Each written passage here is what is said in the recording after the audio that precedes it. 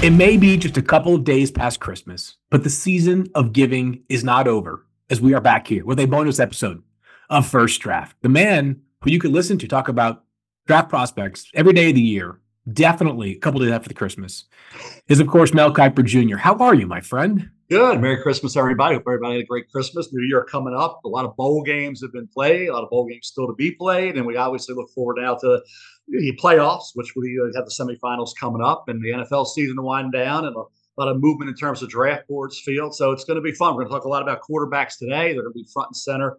At Yep. least one will be, coming up in the semifinal playoff game. And I'm going to be keeping a close eye on. I know you will be as well. So it's an opportunity for a lot of these kids to enhance their draft rating, or in some cases, maybe slide back a bit. No question about it, Mel. And by the way, the end of the football regular season in some ways feels like we are decompressing. And then in other ways, we're accelerating, right? Because this is sort of like the unofficial start of the draft season for many people. Not you, of course, as you have been living and breathing this world for the past 46 years. But many people will be joining the conversation in the NFL draft process very soon here. So we are hoping that today can help give them a bit of a crash course on the quarterbacks. That's going to be the focus for us today, Mel. Of course, we'll talk about the quarterbacks all the way until the NFL draft begins because they always are the position that moves the needle the most. What we decided to do, though, for today is we are going to dive in your top 10-ish quarterbacks, and some we can discuss more than others, Mel. We can also make some notes about players that we forecast actually coming out in the draft, others that we think might wind up staying in school, players like Shedeur Sanders and Quinn Ewers, who may have been first-round picks if they had entered the draft this year, sound like they're headed back to Colorado and Texas, respectively. They will be prominently involved in the 2025 conversation. Let's kick this off, Mel. Number one on your quarterback board is no surprise. It's Caleb Williams. I don't think I need to ask you too much about Caleb Williams, but I will ask you this. Do you believe there's anything that can be done between now and the start of the NFL draft that in your eyes would lift somebody else above Caleb Williams? It's a great question, Field. It's still to be determined. Do I think it's a chance? I'll tell you, and I'll give you a guy that people wouldn't think is. It's Jaden Daniels. I think he's the most intriguing player in this draft because he's a quarterback, and that's the most important position on the football team. And in sports, really, is the quarterback in the National Football League. And Jaden's got everything it takes. Jaden's had a remarkable year. You think about Drake May. Drake didn't have that wow year. He had some games where he was a little off target and wasn't playing his best football, particularly the Virginia game and the NC State game. And for Caleb had that big hiccup against Notre Dame. And that's the game, and really late in the year, he wasn't on point. And that's, I think, a little bit of a concern in terms of holding off a guy like Jaden Daniels, who's been red hot when they needed him the most. He didn't have those hiccups. He didn't have those games where he said, I'm a little too high on him. Yeah. What we kept saying is, do I have him too far down the board? Should I have had him up there? Why didn't I? I got to go back to the drawing board. I kept moving him up. I have him right now at number 4 on the big board. He could overtake Drake May. Could he overtake Caleb Williams? I think it's possible. In some people's minds, Jaden Daniels could overtake Caleb Williams. It's not going to be a lot talking about, it's Caleb only and everybody else is battling for that second spot. I really do think Jaden Daniels is heavily in the discussion to be the first pick overall, obviously then be QB number 1 in this draft. Yeah, it would be an amazing rise for him, given how far he has come, not just this season, but from the beginning of his college career at Arizona State. He was a touted player who's played a ton of games, obviously, Mel. But I think if you watched him at the beginning of his Arizona State career, you probably didn't think number 1 overall pick good, but he has improved dramatically. He really improved even not just from the start of this year to the end of this year, but from the day that he walked onto LSU's campus. He's an entirely different player. And I was thinking about this, Mel, as I was watching Monday Night Football and the Baltimore Ravens, who, of course, now own the NFL's best record. If this team continues on the trajectory that I expect it to continue, and we've only got 2 regular season weeks left, if Lamar Jackson wins the MVP this year, Mel, I think it will remind people of why Jaden Daniels might merit number 1 overall pick, or at least number 2 overall pick consideration. Because as you're watching this game on Monday night, Mel, this 49ers team that I would say, maybe other than the Ravens, is as fast as any defense in the entire NFL. Even that defense, with all pros at all 3 levels, had no answer for Lamar Jackson on the unscripted stuff, right? It's all well and good if you have a great plan pre-snap. Once the ball is snapped, anything can happen when a quarterback is as mobile as Lamar Jackson is. And I don't think that Jaden Daniels is quite on Lamar's level, but Lamar might be the most athletic quarterback we've ever seen, right? But he is the only quarterback in this class that can legitimately impact the game in a dual threat manner that is in the same zip code as Lamar Jackson. So I think, can we at least agree on this part, Mel, that while it may end up being Caleb Williams number one overall, that will probably be the prevailing thought now and all the way up until the draft. There's at least a conversation surrounding three quarterbacks: Caleb Williams, Drake May, and Jaden Daniels. We can at least land there for now. No doubt. No doubt. And to your point about Lamar, John Harbaugh always says is unique.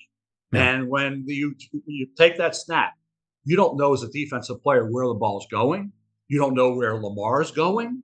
You have no clue. And if we have him defense, he's going to evade and elude and run past you and toy. They say toy with a defense. He really does toy with a defense. What did Jaden Daniels do with college defense this year? He toyed with those defenses, Field. Now, will he do the same in the NFL? He certainly has the skill set to do it. He's the closest thing I've seen. He has the height. Forget the frame. He's put weight on that frame. He said he's 206 now. His arm strength is more than adequate. He's got a good, his arm strength. He can get the ball at any point on the field. He's accurate. What he did in terms of not turning the ball over was remarkable to me, because when you can play not reckless, but play aggressive and not turn it over, that speaks volumes. It's a tough balance. That's a tightrope there. It's tough to balance that out, to be aggressive running, take shots down the field, yet don't turn it over. And he did. Sure. So for me, and I've heard this, we all talk to our friends in the league, right? Yeah. And Jaden Daniels is red hot. And for people to think that Caleb Williams is the only quarterback that could be QB1 in this draft, they're wrong. Now, that doesn't mean he won't be. But there's by no means everybody in the league is Caleb Williams is the guy and nobody else can touch him. That's completely false. Let's eliminate that right now, because I'm hearing Jaden Daniels a lot. And, and I don't want to overreact to things now. We're only still in December. We're not to the new year yet. We still have all January, all of February, all of March, and all of April. Sure. We got a long way to go, right? Yeah. But don't think for a minute this is not going to be more than a one horse. This is going to be a 3-horse race. Could be a 2-horse race. By the time we get to April, who knows what's going to happen? And we have teams that are deciding, which is going to make it really fascinating field. Yeah. The Chicago Bears. We're trying to figure out, is it Caleb, Drake, or Jaden? They're trying to figure out, is it Justin or Caleb, Drake, or Jaden, right? Because they have a decision to make. And then you think Arizona has a decision to make. Washington's going to be sitting there looking at the quarterback. I thought they should have taken Tua or Herbert when they came out. So you better get the quarterback, and you're going to have teams at top. New England now way up there at 4. So you have 1, 2, 3, and 4. Certainly 3 of those 4. Kyler, I think, is certainly the quarterback at Arizona. I would go that route. Justin now, because of the way he's playing field, is going to make Ryan Poles think long and hard about what should we do? Take a chance on this unknown coming out of college who looks good, but he's had some hiccups, or do we stick with Justin Fields, who was already shown on the right day with the right? And again, is the infrastructure around him good enough right now? Some think it's not. Some people close to. We had Greg Gabriel came on the Darian Bell show Saturday. He covers the Bears. He's been in the NFL. He's been to 4 Super Bowls as a personnel director. He has a couple Super Bowl rings. He thinks Justin Fields is the right man for the job. So again, that's something we're going to be watching very closely, not only evaluating these rookies, but seeing what these teams do in terms of the guys they already have playing that position. It's a great thought all the way around, Mel. The last thing that I will add to these 3 quarterbacks for right now, because I can guarantee anybody that is listening or watching, because we are, of course, now on YouTube as well here at the First Draft Podcast, is you can make a case for each of these 3 players sort of boosting his stock over the next 4 months. I think the path for Caleb Williams is fairly straightforward, Mel. It's you look at what I've done for the past 3 seasons in college football, and there's been no better quarterback, and my talent, my ceiling is higher than anybody else's in this class. For Drake May, while it was an average season this year relative to the standard he set a year prior, Drake May could easily have one of the great combine throwing workouts that we have seen in the past half decade. He is a strike throwing 6'4", 230, looks like he was born to play quarterback type of prospect. And with Jaden Daniels, Mel, for all the great stuff he's done so far, can you imagine how different the conversation will be if he runs 4.36 in Indianapolis at the combine?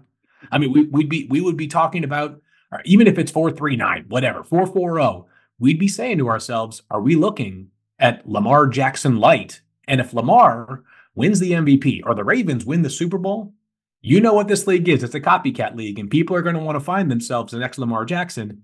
And you have to have the patience and the resourcefulness to build an offense around a quarterback who plays that dual threat style, like the Ravens have done to their credit.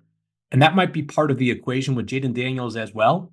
But if you can't find out a way to build a great offense around a player with that kind of skill set, that might be more of a you problem than it is the prospect problem. It's going to be a fun race. No question, Field. And also, just one other thing about Drake, and we've touched on it, is the new coordinator this year and new receivers. And you think about Tez Walker not being there in the season. He didn't have Josh Downs. He didn't have those guys. So you think about where we are right in Green as well, both in the NFL. So you think about Drake. I don't like to make excuses, but when you don't have we have a new coordinator, new system, and new entities around you, and you thought Tez was going to be the guy Walker, the NCAA said, no, you got to wait a while, right? On that one. That's a factor. I think when you look at where we are right now with the evaluation of the quarterbacks, and we talked about, what will you do at the combine? Remember Lamar? Who played? Show us a little bit of a wide receiver. I know. People thought he was. Well, he said, "No, I'm a quarterback." Right. Yeah. Well, a lot of teams weren't that high on Lamar Jackson. He was the 32nd pick overall. Barely made it in the first day. Right. Yeah. The Ravens traded in there and got their quarterback. Josh Rosen went way ahead of Lamar Jackson. Think about that, Field. All right. Now you go to where we are right now with Jayden. If you're Jayden, do you say, leave it to your imagination? Yeah. Whatever you think my 40 is. Right. I'm running on that football field. I don't see anybody catching me. Say, go watch the Florida game. Go watch the Missouri game. Yeah, totally. Let's estimate what you think my 40 time is, because I'm not running. Yeah. Hey, ask Nick Saban what he thinks it is, right? Because he ran for 160 plus against that Crimson Tide defense. Why give him a number, Field? Why give him a number? That's a great point. It's a great point. I wouldn't get mad at you, because guess what? Whatever you give him may not be 4.51. Oh, he's slow. 4.4. I thought 4.42. I thought it was 4.33. Now I wouldn't give a number. Heck with it. Yeah. No. Guess what? All these quarterbacks that come out in recent years, we don't even know what their 40 time is. That's right. That's right. Yeah, I'll tell you, the only people that want Jayden Daniels to not show up to Indianapolis are those picking like from 6 to call it 15, who might need a quarterback, but aren't currently in a position to get one, because these three guys could all easily go inside the top 5. So we think we have an established trio at the very top, man. We'll continue to debate 1 versus 2 versus 3, and maybe more specifically 2 versus 3. Caleb versus Jayden, Jayden versus Caleb. Both players are awesome. Jayden versus Drake, Drake versus Jayden. Two, to me, the top 5 players in the class, but it might be a little bit of what you prefer in a quarterback. We'll decide on who that quarterback 2 is at a later date. But it gets really fascinating beyond that, Mel. And I don't know if we can call it a drop-off in the sense that there is a chance that whoever the 4th quarterback taken is, because of the way the NFL functions, might go in the top 10 picks, right? That's what has happened. You think about the year. I mean, I always point to this year, whether it's fair or not, the Jake Locker and Christian Ponder year, right? Ponder year, where it's like, 4 quarterbacks in the top 12, more because of need as opposed to because of value. So while a player who's the 4th quarterback in this class may not go that much further behind one of the 3 that we have already discussed, you feel it's accurate right now to say there's a pretty big drop from quarterback 3 to quarterback 4, or am I putting words in your mouth? I'd say right now, Field, for me, there's a little bit of a drop. Will there be after the semifinal game and the championship game with J.J. McCarthy? I don't think there's a bigger stage. I don't think there's a more important game for a player than this semifinal game against that Alabama defense and Nick Saban. When you give Nick Saban a month to get ready for a team that doesn't have their best offensive lineman now in Zach Sinter, hurt in the Ohio State game, unfortunately. Awful injury to see. Zach was, had certainly a second-round grade. He's their best offensive lineman. He's not going to be obviously there. So you take that player off the line. They don't have a true go-to elite number 1 receiver. I like Roman Wilson, but he's not an elite number 1. It's like a 3rd or 4th round pick, probably, right? Right. Yeah, exactly. So there's nobody close to a Romo Dunze or Malik Neighbors. I don't even want to talk about Marvin Harrison Jr. Nobody close to any of those guys, right? Then you say, okay, what did he do in college? Well, did he have a wow game in college? I didn't find it. I don't know if you did, Feel. I went to a lot of games because they were carried by their O-line and their running game. Yeah. And JJ just had to manage things. And we only remember, and I said this last week on the Darian Bell show, we think with JJ interceptions, but he doesn't throw them at a high rate. But his interceptions that we remember were the 2 pick sixes in the semifinal game last year against TCU, and the one before the half against Maryland, and the 3 against Bowling Green early in the year. Outside of that, Field, find me some interceptions over the last 2 years. Outside of that, but they're memorable interceptions, right? And he completes a high percentage this year. He's able to run. He's tough. He's aggressive. He's super competitive. He's an unbelievable kid. He's going to be receptive to coaching and all this. So again, I think there's teams that are going to fall in love with JJ McCarthy if he plays well. He didn't have to play great, but if he plays well against Alabama and that Nick Saban defense, that by the way, lost 7 of their top 8 tacklers to the NFL. Okay, 7 of their top 8, and their quarterback and their receiver and their tight end and 3 offensive linemen. It's remarkable that Alabama's in this game.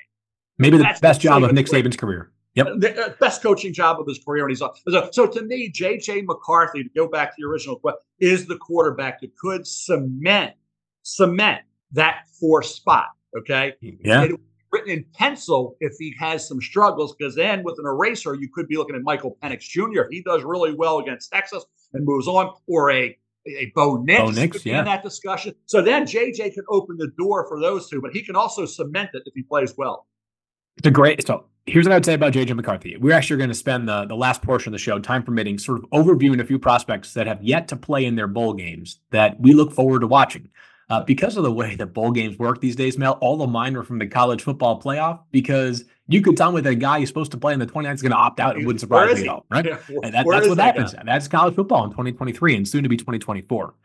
There is not a player that I have heard more divisive opinions on than JJ McCarthy in sort of soliciting opinions from people around the NFL. Because everything, the best case scenario for JJ is a guy whose ball placement is terrific, handles the football extremely well. He's very careful for the most part. He has a very, very good athlete. He can do some real damage with his legs. If you are looking to have him operate within the system that you have set up, he can probably operate that system fairly decently. Not a huge arm. And to your point, what's the signature game? We all thought Penn State or Ohio State this year could be the showcase for JJ McCarthy. This is not a JJ McCarthy thing because he does not call the plays, Mel. He had 23 total completions for 208 yards and 1 passing touchdown in those 2 games. There was a stretch against Penn State where Michigan ran the football 26 straight plays. 26. It's crazy. So if they have to throw it because they're playing from behind against Alabama, or they just can't get any movement in the running game against Alabama, then it's going to show us something about J.J. McCarthy. And if they win the College Football National Championship, and of course, they're the number 1 ranked team in the country, that's very plausible, Mel. It's going to boost the draft stock of J.J. McCarthy because I don't think they can win a game, especially if they make it to the finals, because we know Texas and Washington can play a ton of offense. J.J. McCarthy will be a big reason why they win it. His stock will go way up. But if they go one and done and they lose humbly to Alabama, J.J. McCarthy could be one of the great wild cards. He might even go back to school, right? I mean, that's how much of a wild card he feels like to me right now. Yeah, a couple things there. Their offensive line's going to lose some players. Obviously, Yep. Roman Wilson moving on, Blake Corum running back. We'll have to see about Donovan Edwards, the other running back. Then you think about Jim Harbaugh. Will he be in the NFL? What's going to happen there? J.J. McCarthy field, I know you're aware, he's only 20 years of age as we speak right now. He's 20. Yeah. Okay, 20 years of age. I think there's 21 in February. Middle of February. Yep. So, yeah, he'll be 21 on draft day, a young 20 years old right now playing in these huge games. So it is. I think there's no player that we're all going to be watching any more closely because we're going to watch them all, but we will be looking at this as a determination game, I guess you would call it. The statement game, determination game as to where we factor him in, not only in terms of the 4th quarterback, but where does he rate on our overall top 150, top 200 board? Yep. So I've said, we've both said this, I think, that I don't know that any player has done more to increase his draft stock based off of his play on the field this season than Jayden Daniels. Not far behind him, though, is Michael Penix from Washington, who has been unbelievable and was a Heisman Trophy finalist, finished second in that award behind Jayden, of course. Washington is playing in the college football playoff. They're undefeated still, face some legit competition, and there's a lot to like about Michael Penix Jr. How firmly is he holding on to that quarterback 5 spot for you right now? And I say quarterback 5, not based off of where you think he'll go because teams might have a need, but based off where you would grade him on average. Does that mean, do you have him as like a late 1st round pick, a 2nd round pick? Where does Michael Penix Jr. fit in your mind right now? I'd say 2nd round for Mayfield. There's a lot to like about Michael Penix Jr. Staying healthy was important for a 2-year period, not just a 1-year period, because that was the biggest concern coming from Indiana with all the injuries he sustained there and not being able to finish a year out. The way he throws the football at all levels. Now, he did have some great receivers to throw to and a pretty good line. And Dylan Johnson emerged from Mississippi State transfer as a heck of a running back. Sure. So I think there's some things to really like about Michael Penix Jr. I think the durability is always going to be in the back of your mind. Late in the year, he wasn't quite as accurate as he was a little off on some throws where he had missed. Some of the throws he missed, he wasn't missing early in midseason. So that may be something people maybe you look at and overanalyze a bit. I think he's a quarterback that once you get him, competitive kid. I mean, Kalen DeBoer, and was it Indiana? That, of course, what he did with him at Washington. These kids kind of rally around him. There's a lot to like. But I think when we get to late April, I would probably see right now, if I had to have a crystal ball, I would say Michael Penix Jr. and Bo Nix both go in round 2. Yeah, and I think on Michael Penix Jr., this is something that you and I don't have any control over, Mel. And it's not something that you and I necessarily have a major opinion on. But teams are either going to be comfortable with the medicals or they're not. He's had 4 season-ending injuries. 4. Now, not all of those were in like September, but he did have 2 ACL tears and had 2 shoulder injuries.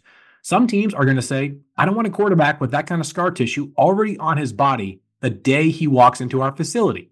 Other teams might say, I don't care. It's all good. We are at a different stage of medical advancements than they were 10 or 15 or 25 years ago, and that kind of stuff is a thing of the past.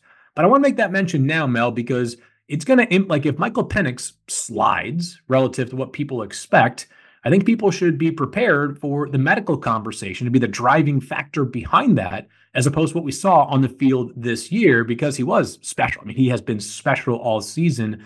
You're right. Maybe things tapered off a little bit down the stretch for Michael Penix Jr. He can rocket it, and those receivers are great. They played at some serious elements games late in the season as well. Right, that game against Oregon State, it was like, pouring like an inch an hour basically of rain. It was unbelievably difficult to throw the football for either team. They still found a way to win. There's a lot to like about Penix Jr., but I think if I were doing a grade that was just based off of where I think he deserves to go as opposed to where he will go, I'm with you. It'd be like around pick 50, Mel, because my general take on quarterbacks is that if I don't view you as a surefire starter, it's hard for me to have a first-round grade on you.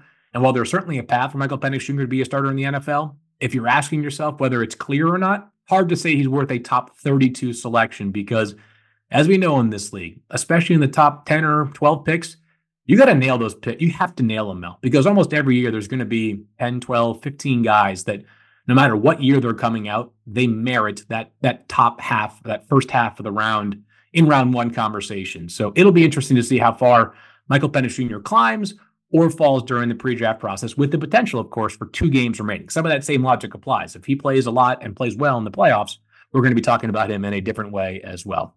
Let's get to Bo Nix, because you talked about him, and I think people also view him in that same category. Obviously, his season is not involved in the playoffs, as they just missed. They had a great year at Oregon. They were outstanding against everybody but Washington, basically. Bo has changed the narrative about himself a lot, too, from his Auburn days. What are some of the limitations in your estimation on Bo's game? Yeah, he doesn't have the rocket arm, but he gets the ball out so quick. And in that system, we talk about, is he a system quarterback or is it him?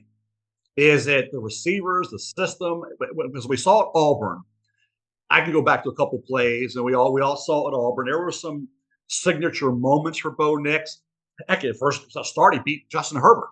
Yeah. When Herbert got him down to the 30-yard line and sailed one out of the end zone, I said, Justin put it in play. He sailed it out of the end zone in the final play of the game, and they ended up winning the game. What Bo Nix did with Auburn. And he had some signature moments as well in the LSU game when I 4th down. But it wasn't something that you said, boy, this guy looks like a future NFL quarterback. We never saw that at all, right?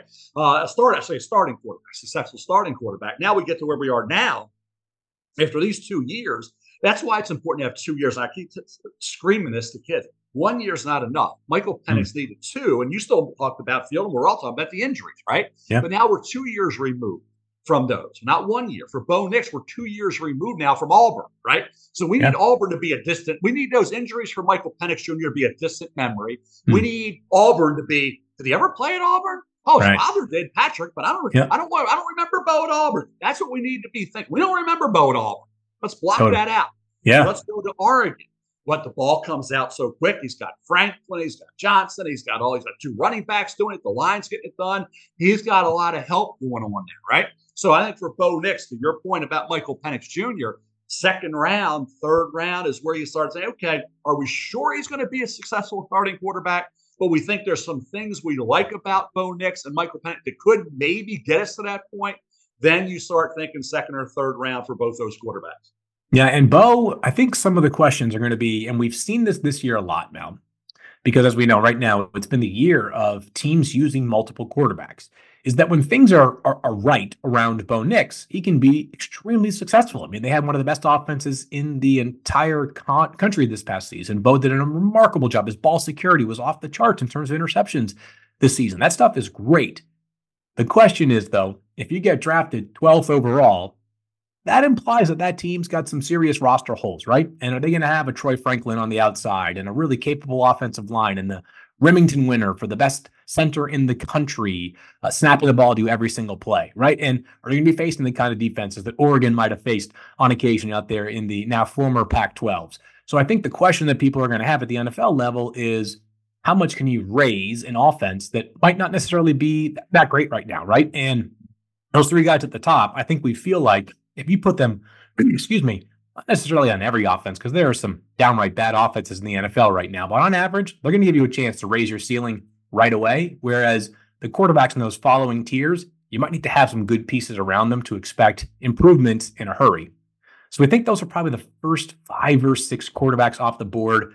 And then we get to the remaining of your top 10, Mel. We've got Michael Pratt from Tulane, Spencer Rattler for South Carolina, Jordan Travis, who, of course, coming off that major injury for Florida State, and then Joe Milton III from Tennessee, formerly of Michigan. Is there one of those guys that you see as like potentially the ceiling play? Like if you're going to take a shot on one of those guys as the dice roll, the upside play, who would it be? You would think because of the arm, Joe Milton, but I'm going to go with the Rattler. Yeah. I'm going to say Spencer Rattler because we thought, well, at Oklahoma, he's going to end up being for Lincoln Riley a top pick. He's going to be an elite guy. And he never got it. Goes to South Carolina. Never got to that point. Goes to South Carolina. Has his moments. He had some good receivers.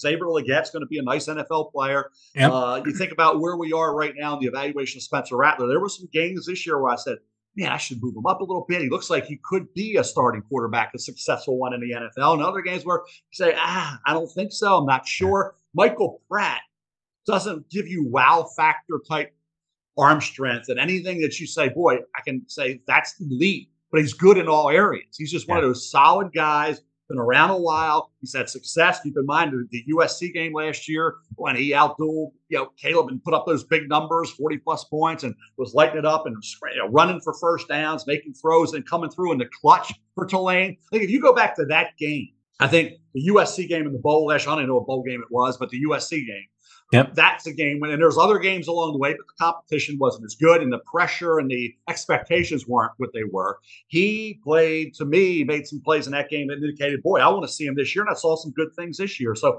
Michael Pratt's probably a guy you start thinking about the 4th, 5th round area. I think day 3, I think we'll be talking about Michael Pratt. I think it was Dak Prescott went in the 4th round. And some other, that's those years where we see guys slipping down. Kirk Cousins was a 4th round pick, I believe. So you get in that 4th, 5th round area. Some people think a little lower than that, but I'm going to say 4th, 5th round, 6th round, somewhere in that day 3 area when we're in Detroit in day 3, and hopefully we're in some sunshine in Detroit field. I don't know where we'll end up being, but I would think Michael Pratt's going to be a day 3 quarterback for somebody that maybe could end up being a starter in the NFL. I think people are wondering, and this is not necessarily the best question to ask just days after that Monday night performance, but people are saying, once one thing happens, Mel, we expect it to happen over and over again. Can there be a Brock Purdy in this year's class?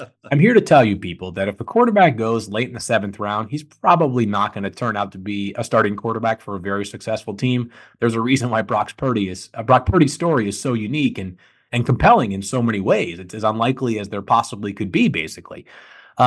I'll make the case for Spencer Rattler a little bit further here, Mel. Some of the boxes that Brock Purdy did check were experienced quarterback. I mean, he played 4 years at Iowa State. He was a program raiser. Yep. He helped an Iowa State team that, we are big fans of Matt Campbell, their head coach, but they have he basically got the maximum out of that program during his time there. Him, Breece Hall, Will Anderson, those are obviously some highly touted players, Brock, Will, and Breece. But I'm here to tell you that a lot of the guys they were playing with are working in corporate law now and not AOGs, Phil. That's right. Exactly. Spencer Rattler at Oklahoma played with a bunch of future NFL players, but we'll remind people he was the favorite for the Heisman Trophy after his true freshman season. That's the kind of spectacle that he was commanding in his second year in Normal. Goes to South Carolina, and I don't know that South Carolina having a successful season is quite as improbable as Iowa State having the kind of success that they had with Brock Purdy. But in the SEC, if you're not Georgia, Alabama, LSU, I'm here to tell you, it's pretty impressive if you have an 8 or 9 win season in that conference. A lot of experience, good athlete. I thought at times this year, Mel, and the Georgia game might have been the best example of this. Spencer Rattler felt like he was he was the guy that was just trying to get it all back in one play. You're down 14. It's how can I throw a pass that will get me 14 points? You can't, obviously. Literally, you can't. He was pressing a little bit more this year, but this team was not as talented as the team a year ago in South Carolina. So I think that Spencer Rattler might have something that might show, obviously, a ton of high character kid, going to be.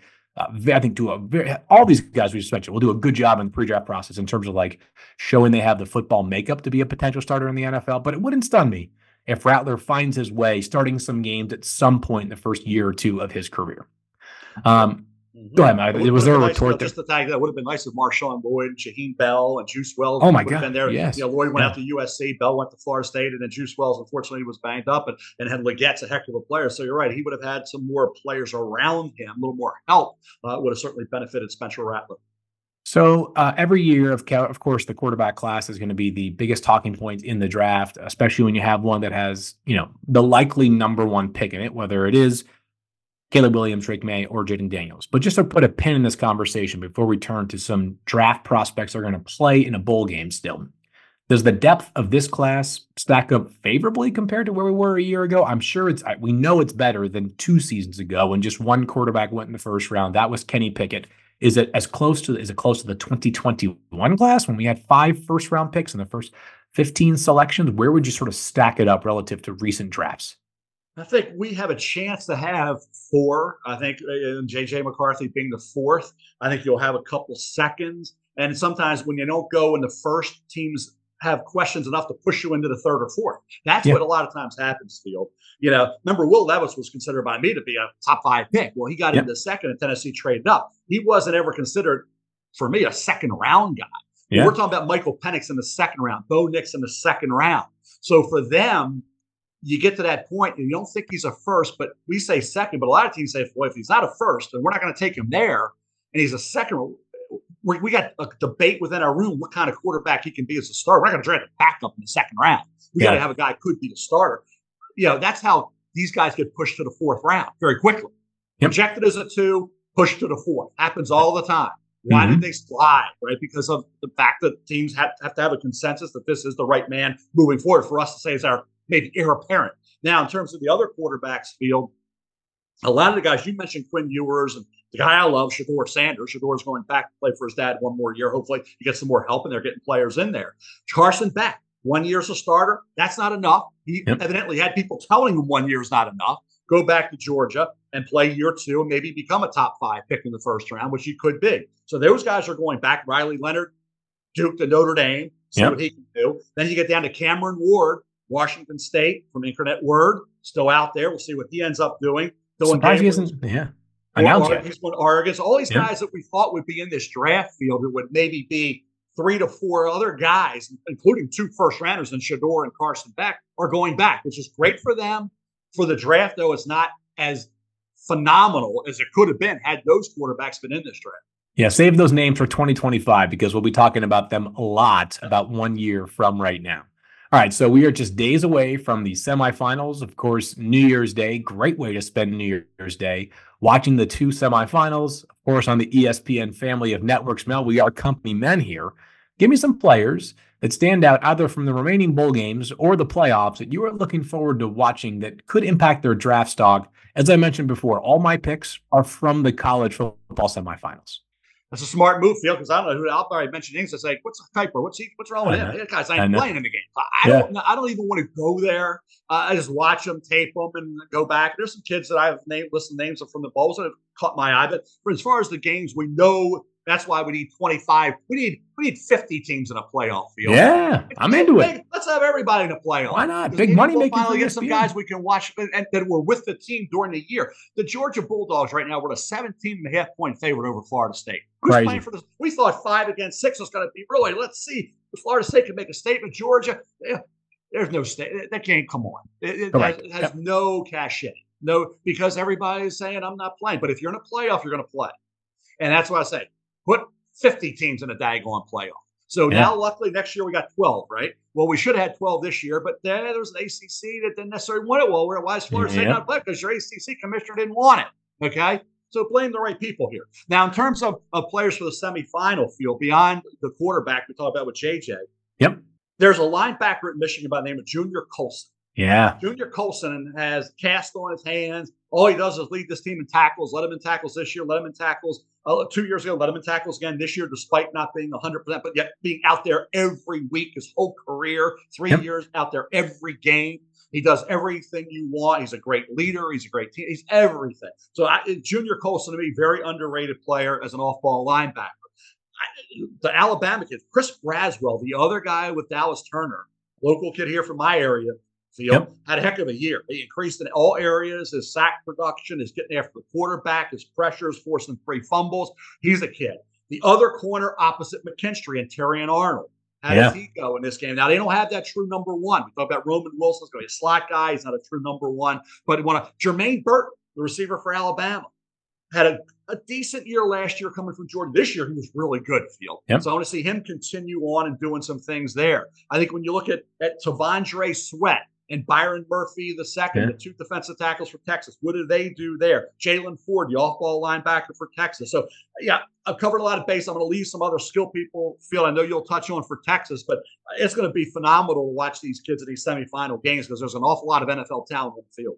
There sure is. We had some crossover there. A couple of players that I had earmarked beyond JJ were, of course, Byron Murphy II, who, I think that Tavondre Sweat's ceiling is clearly pretty higher. I mean, it's clearly higher than Byron Murphy II. But I think there is a consistency that Byron Murphy II has that NFL scouts are going to love. You know exactly what you're getting from him every single play. I mean, the guy's character is off the charts good.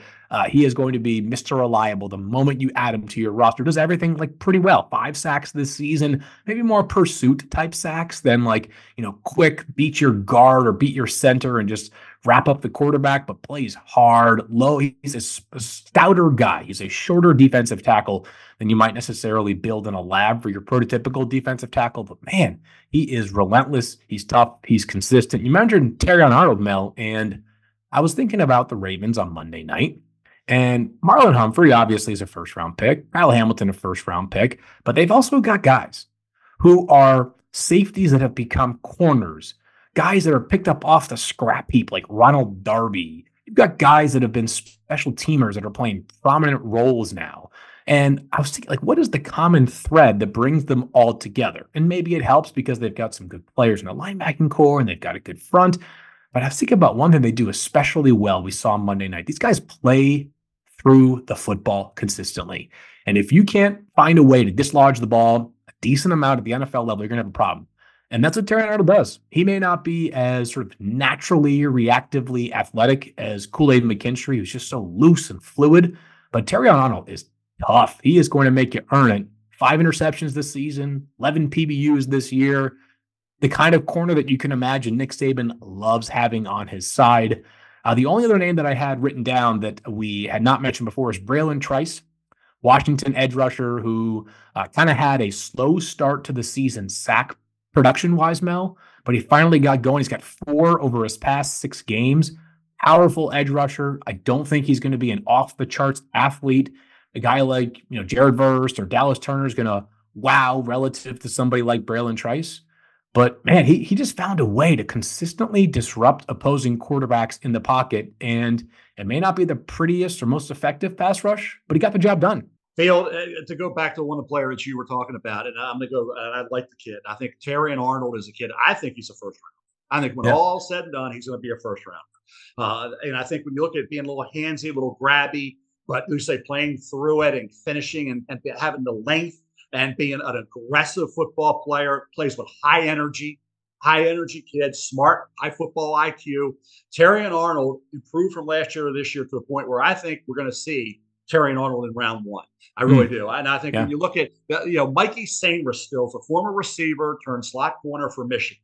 He's a smart. I look at Mike Hilton. Mike Hilton was an Ole Miss making plays. And in the NFL, he's hung around. He's done a good job, solid career. I don't even think he got drafted.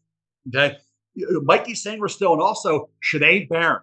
Shea Barron is a kid from Texas coming off the edge. He gets sacks. He gets after the quarterback. He's just a thorn in the side of opposing quarterbacks. Sanders still is exactly that kind of player. You're thinking about what the fourth round area for both those kids there. For Texas, Adonai Mitchell, Georgia transfer, and Xavier Worthy, the two receivers, and Jadavion Sanders, the tight end. There's so many weapons in that arsenal for Quinn Ewers. And Arch Manning's not going to have them next year because they're going to the NFL. But for this one game, and hopefully two for Texas with Quinn Ewers at quarterback, those guys, this is their time to shine. They've been excellent. Unfortunately, Jonathan Brooks, the great running back, his numbers weren't that far off from Bijan. Jonathan Brooks was having a heck of a year until he got hurt. And he, to me, was the best running back in this draft, but he's now coming off the injury, so he'll get pushed down a bit. But it's a shame that Texas's offense doesn't have the great running back available as well. But I think those two receivers, Adonai Mitchell, has really come on, and it's a big game. He had a couple touchdown catches in the Alabama upset at Tuscaloosa early in the year. So he's the kind of kid, was at Georgia, came to Texas, and has done a whale of a job. And we've liked Xavier Worthy all the way through the process. So it's going to be really interesting to see how these kids do in this big stage. T'Vondre Sweat, not only are you a clogger, but you're a penetrator. That's why you can't run the ball against Texas because of Sweat and Murphy. So, and Ford, the off-ball linebacker, freed up to float in the football. Jalen Ford is a heck of a player. So it's going to be really interesting if Dillon Johnson can have any success to give Penix Jr. a little balance in that offense. Because up till now, against Texas, they force you to be one-dimensional, Field. Sure. And that's why Texas is where they are right now, with a chance to play maybe for a national title. And it's a good sign when a guy in Alfred Collins from Texas, who I think has started like one game in his career, might also get drafted. Another defensive tackle for Texas. Defensive lineman. Senior Bowl, Phil? I think he might. Phil Field. Is he going to Senior Bowl? I'm not sure. I haven't seen the announcement yet, but you know what? That also does not mean that it's possible that it's been announced and I just haven't seen it. But I wouldn't be surprised a bit because a lot of tools there, Mel. He doesn't play all that much because of the fact that they've got so much depth. But if you look at his best reps, you can be very intrigued by what he brings to the table. Long, by the way, when I say Phil, you know why I say Phil? You mentioned Senior Bowl. Yeah, Phil Savage. Phil right? Savage. Right? I'll take it. Yeah, our good friend Phil Savage. Of course, now we got Jim Nagy doing a great job down at the Senior Bowl. So Phil did a great job as well. I say Senior Bowl, Phil. I'll take it. So there you go. Now, that's always a great opportunity for kids to improve their stock. But in terms of these four teams, I think there's only one that I'm amazed, and I shouldn't be amazed, but I am amazed. I thought they had 3 losses as Alabama. Yeah, totally. I could see Texas. You certainly look at Washington; they had a chance because they had all those receivers and the quarterback coming back. And then we look at Michigan. That was my pick to win a national title in August. So no surprise there. But Alabama Field, I thought 3 to 4 losses this year. Boy, was I wrong. I mean, people say, well, they should have had 2. They should have lost the Auburn game. It was a Hail Mary. They could have had 3 if they lost the bowl game, but they don't. They got 1, right? Totally. So, I know. Yeah. It's amazing. It's amazing what Alabama has accomplished this year, considering 7 of their top 8 tacklers, quarterback, running back, tight end, and 3 offensive linemen. But there's Nick.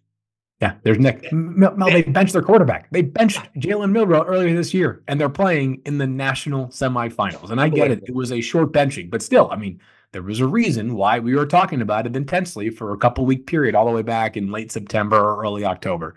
Here's the truth. If you're going to watch the college football semifinals, you're going to watch probably about, 60 or so future NFL players. And that might be a conservative number because all 4 of these teams have a major, major pipeline right now.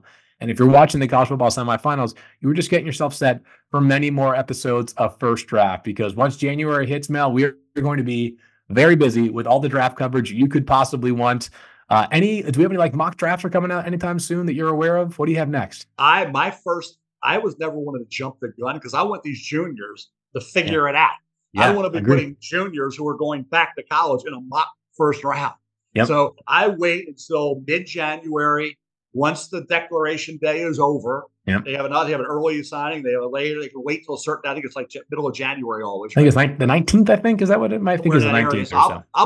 I'll be usually that Wednesday, Thursday after the date of declaration. So whenever it is, the next week, that'll be mock 1. But it's a novel idea. I don't know who's in the daggone draft. I know, crazy, right? I know. top But no, 25 big boards. Mock 1.0 is going to be when we know and it's defined who is in this draft, who's not going to the portal in April, next portal opening, or who's not going to decide to go back to college. I want the questions to be answered. So my Mock 1.0 is going to be at that point. It'll be pre-Senior Bowl, and it'll be updated again. Mock 2.0 is after Senior Bowl. Mock 3.0 after the Combine. 4.0 is early April after Pro Days, and 5.0 is the morning of the draft. So there's method to the madness as to when I tried to stack those 5 mock drafts fielded.